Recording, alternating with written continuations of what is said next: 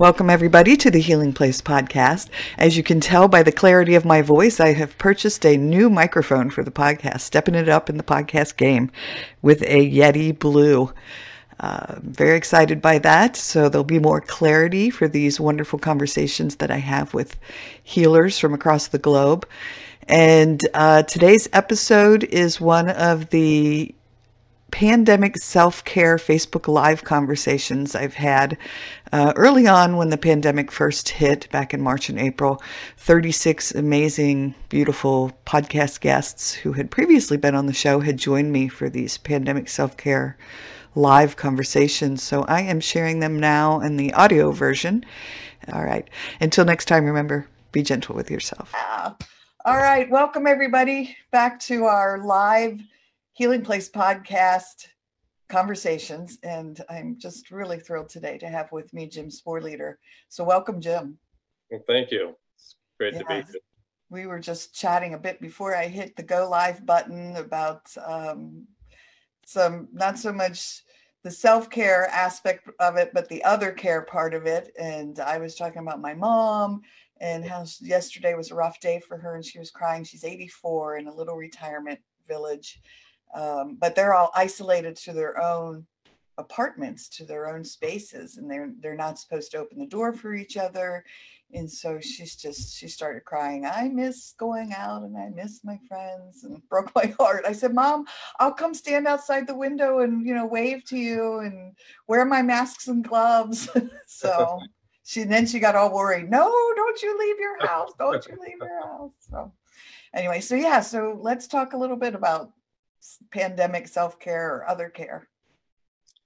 Well, one thing that I noticed is how exhausted I was once I was forced to stop.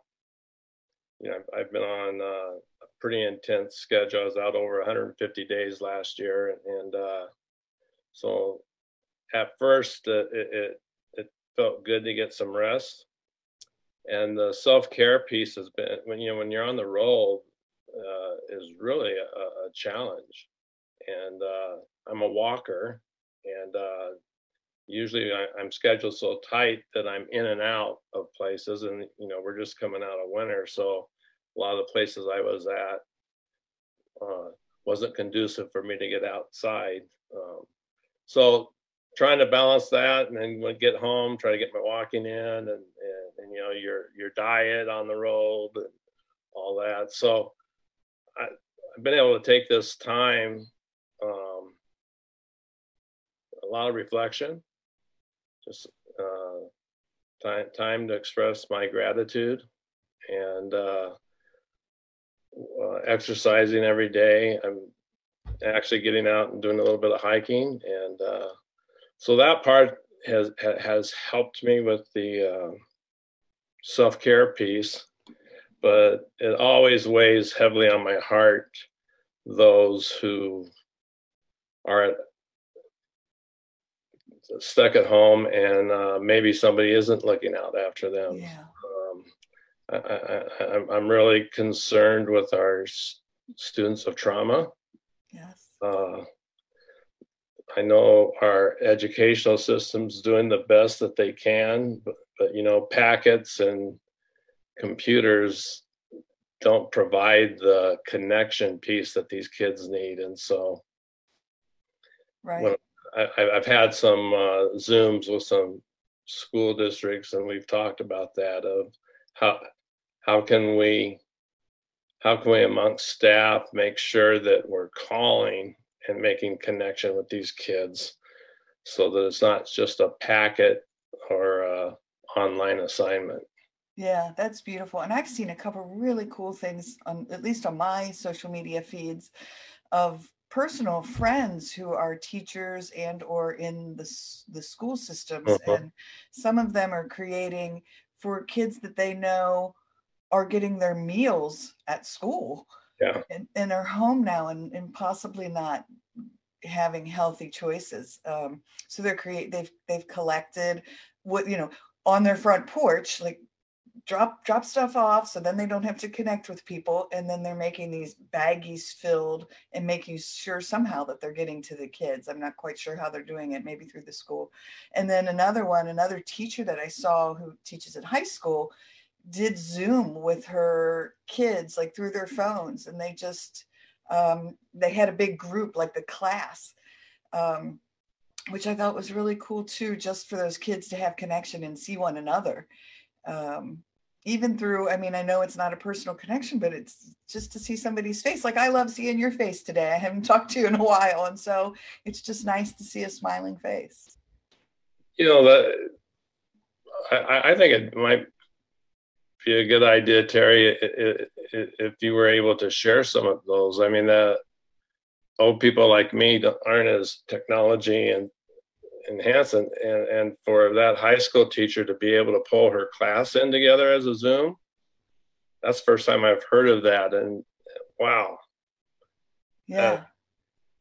You know, to give some teachers some ideas on what they can be doing. That's a tremendous idea.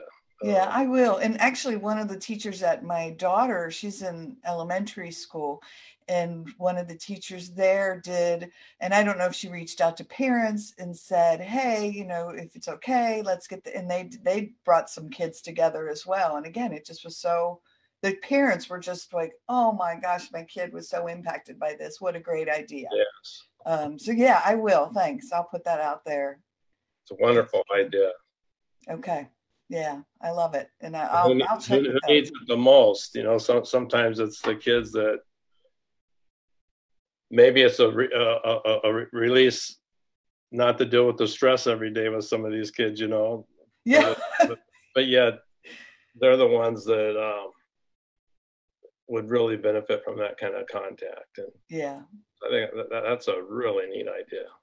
Well, thanks. And I thought it was too. And I just remember sitting back and thinking, oh, that's so powerful, because like you and I have discussed, and I know this is what you talk about so often in your trauma-informed care work and in the work you did as a principal, with these kids that, yeah, like you said, are touched by trauma. I mean, they're trauma kids. I don't know what the definition is, but yeah, they've had adverse childhood experiences in their lives, and or they're still in the midst of it.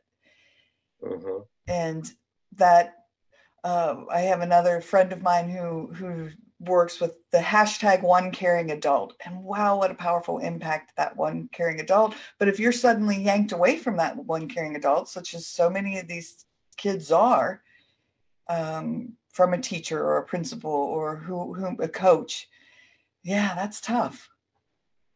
Yeah, that I would say, since I've been out of the system and working from outside in now, it's been such a huge learning curve for me, and the learning just continues. But one thing that I've seen is the power of what you just shared. If I was able to go back, it would be, how could I have handed off my seniors to a caring hand outside of the school?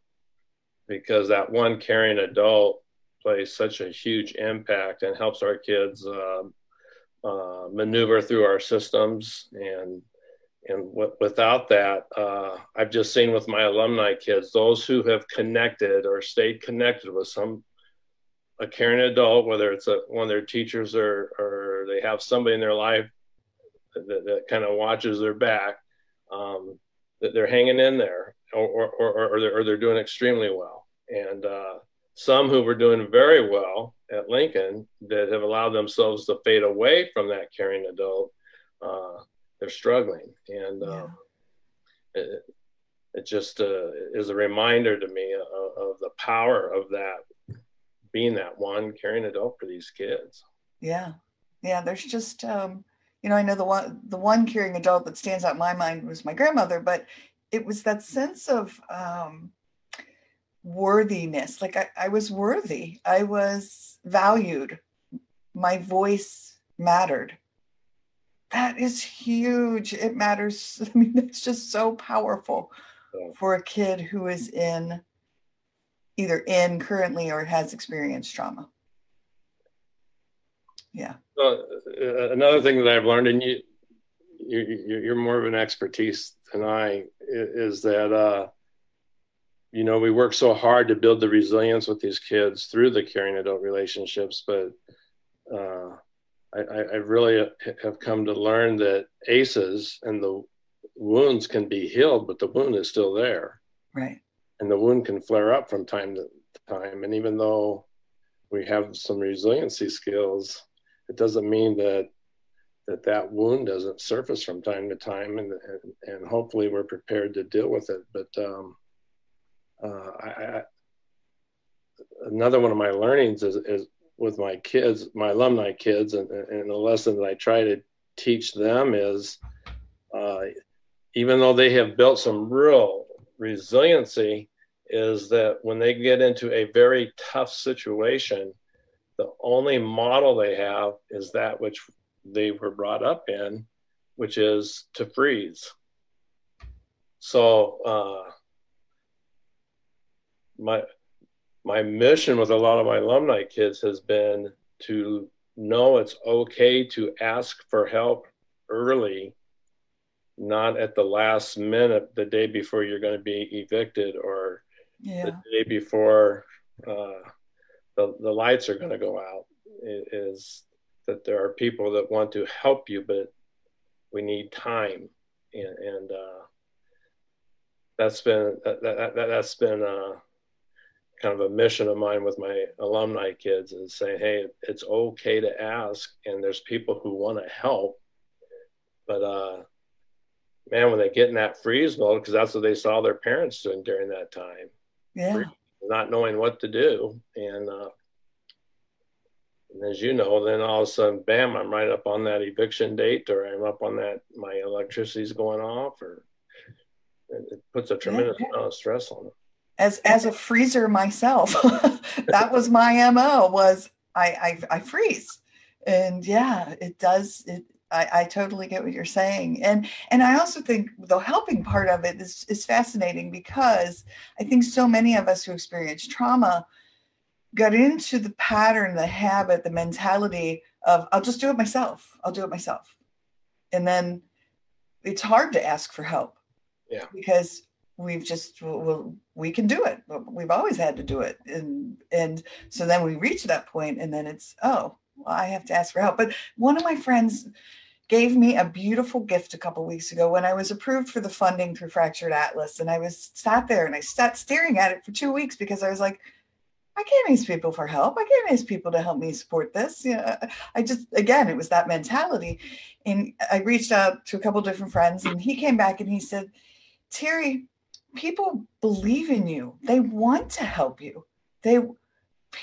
You're taking away that gift of someone wanting to help, because it is a gift to help others. Think about how you feel when you're helping others. And I was like, oh my gosh, that's a really good way to think about it, is that's a gift that I'm giving others by opening myself up and allowing them to help. So, yeah. That's a great example. I have a small foundation, and one of my mentors ran a huge foundation here in town, and that's what he shared with me, is ask people for funds to help fund in the foundation. And it's interesting you brought that up, because here I am saying ask, and yet for me it was I just couldn't ask for money. And finally, through his mentoring and guiding, and we put a letter together, and he helped me with that, and we have a couple funders in the community, and they came back to him and said, thank you so much for letting us know that there was a need, and we appreciated being able to contribute. So sometimes we forget about that, and it's a good reminder. Yeah. Well, thanks. And again, that gives me hope too, that there are people out there saying, I want to help. And so just that sometimes there's still a lot of people who really don't know that there's these needs out there. So yeah, very beautiful. So any other self-care or other care strategies? We haven't really talked a lot about other care. a lot on these lives. We've been talking a lot about self-care strategies. So I like it that you and I have tapped a little more into the other care, which is caring for these kids who might be hurting or struggling. Yeah, a couple of the schools that I was able to have a Zoom with before they were completely shut down, but we knew it was coming. A chance to speak to their leadership team, and that was my challenge, was as a support staff is to come up with strategies. We were talking as a SDAC group, and we canceled our conference, but we were talking, and I thought Rebecca brought up a really good point, and she said, with our schools right now, you still have that sense of accountability. Got to hold these kids accountable to their work. And, and I've even talked to a couple of teacher friends who've said, man, how am I going to hold them accountable to their packets or to do the online assignments? And I thought Rebecca brought up such a powerful point. She says, why wouldn't we focus on less than more? In other words, why wouldn't we focus on how the kids are coping, how they're doing? Those that are capable of doing the packets and the online learning, they're going to kind of take care of themselves, and they're going to have the support at home to see that that's done. But how do you relieve the pressure off those kids that are going to feel so overwhelmed by being stuck at home, but also being overwhelmed with, how am I going to get this done? Or that sense of failure with nobody alongside them to help walk them through it. And I thought that statement, maybe focus on more or less than more. I thought that was a very insightful statement. Yeah, and beautiful. And that's the things we don't like to think about as a society, but there's kids that their priorities are, how are they going to eat?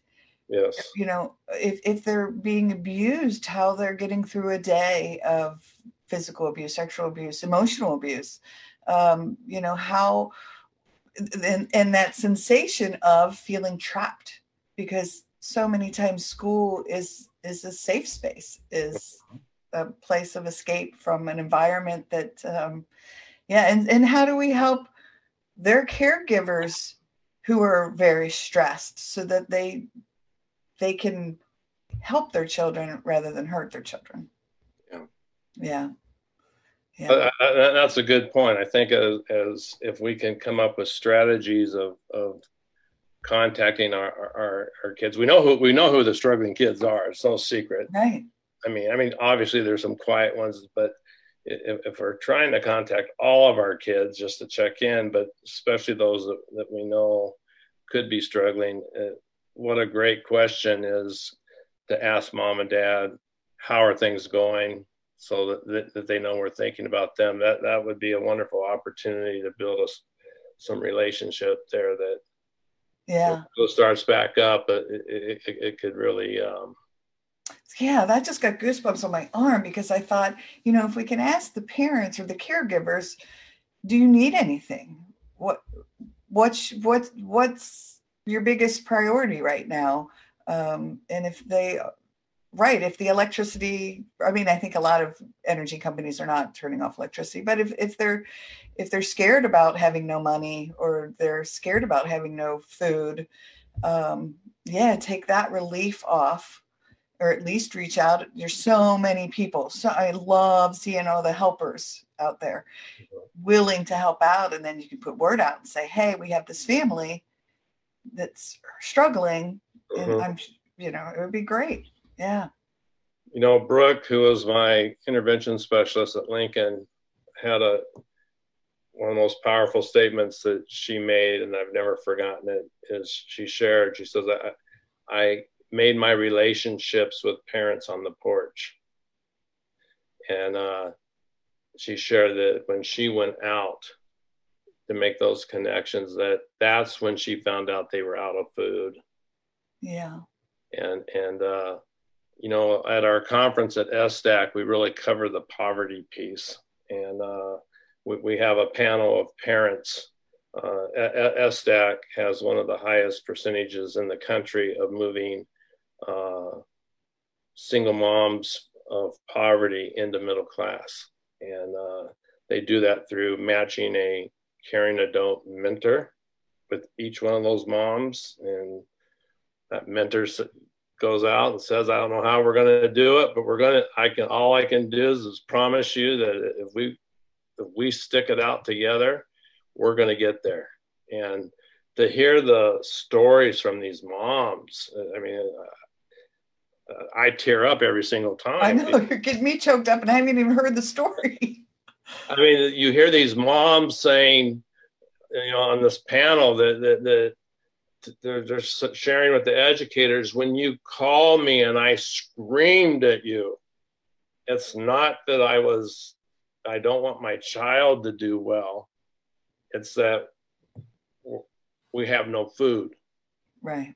And that was my reason. And when they shared their stories like that, it's so powerful. And then to share their story of coming from hopelessness of poverty into working middle class, livable wages, and the pride that they have, and to be able to share that part of the story, it's just such a powerful piece. I think it's the only trauma-informed conference I know in the country that really embraces the poverty piece and really shares that out to truly understand what these parents are going through. Right. Well, and I think that's what I learned so much about that.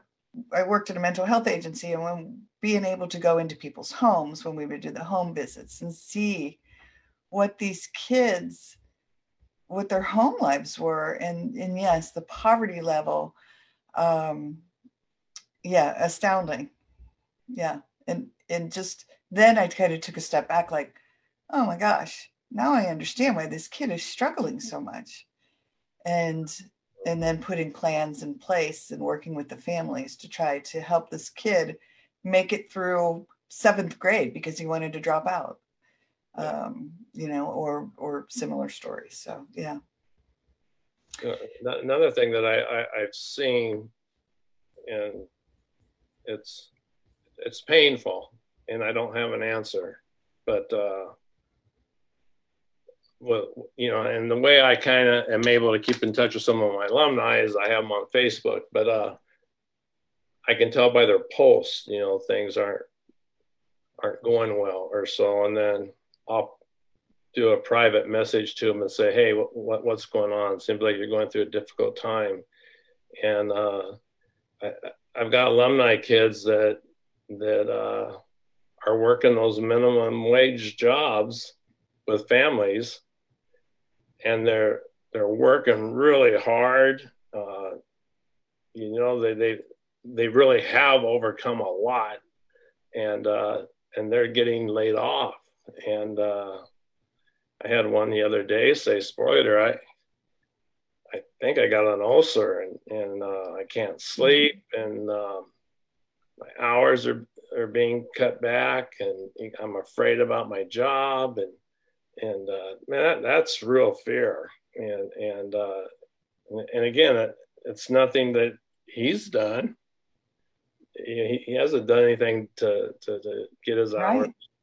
And so I think, well, my heart goes out for those families that are in that situation now, and people who are in that situation where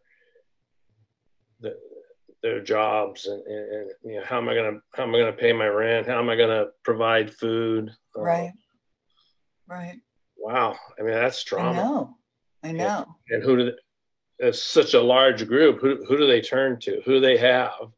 And then how do we get behind these folks and support them? Because obviously there's a lot we don't know or who are not connected, but just with some of my alumni kids, I can really see the stress. Yeah. So what do they do? Do they reach out to local agencies then, or local churches, or local? I mean, obviously, is unemployment an option?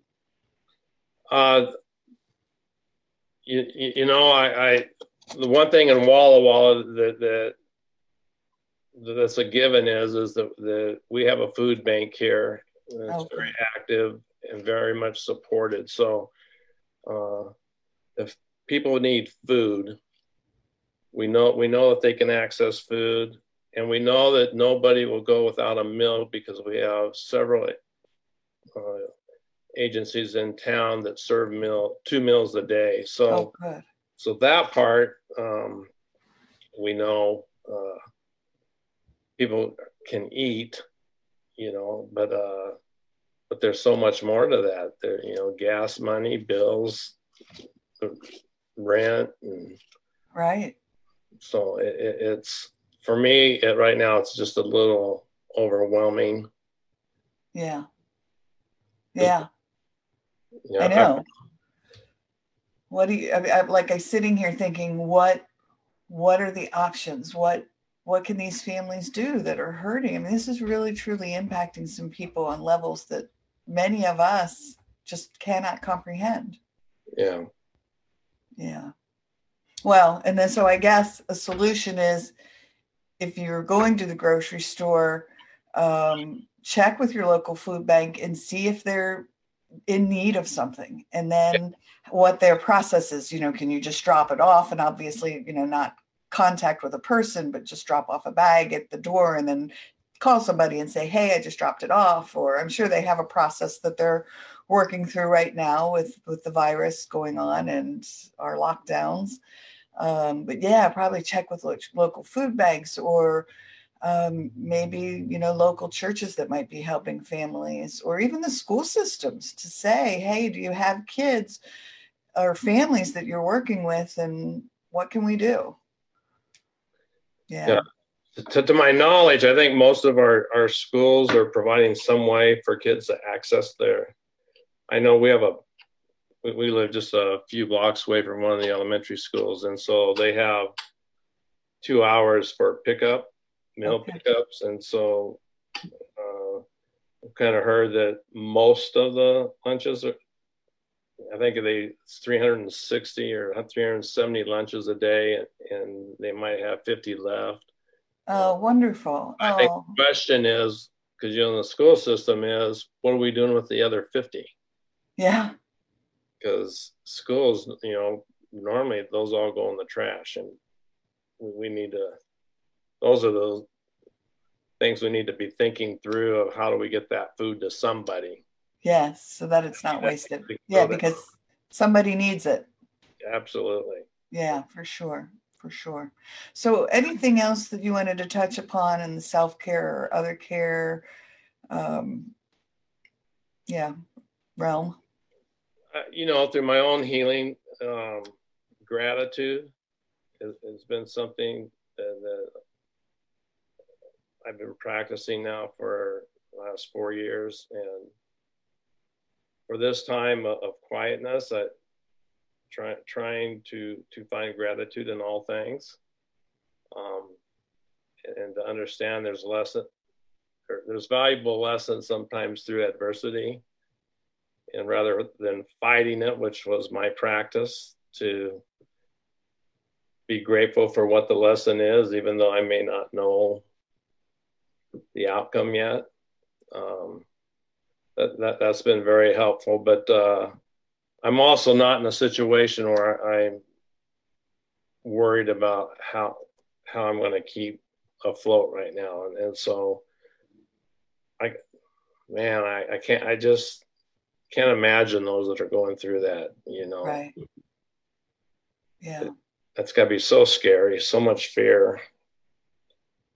Yeah, for sure. Yeah, I mean, having grown up with parents that my dad struggled to keep his job, and my mom, she worked 6 days a week, but I remember hearing her sobbing and crying to my dad about, one of my my most beautiful, actually treasured moments and memories was a Christmas when I was 5 years old and my sister was 2, and I could hear my mom crying. How are we going to provide, Christmas for the kids? And I didn't understand because I was like, well, Santa will bring everything, and but I could just hear her heartbreak. Well, we were so blessed because she had told a friend, and on Christmas Eve, Santa and a bunch of elves knocked on our apartment door and showed up with bags of groceries and gifts.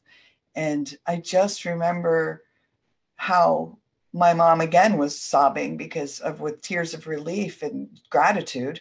And that forever impacted Christmas is my favorite time of year because of that moment in time, because Santa showed up with my baby alive doll. So yeah, just very powerful. But yes, it's heartbreaking to think that people are hurting right now and struggling. And so it's kind of up to us as their community to make sure they're okay and reach out.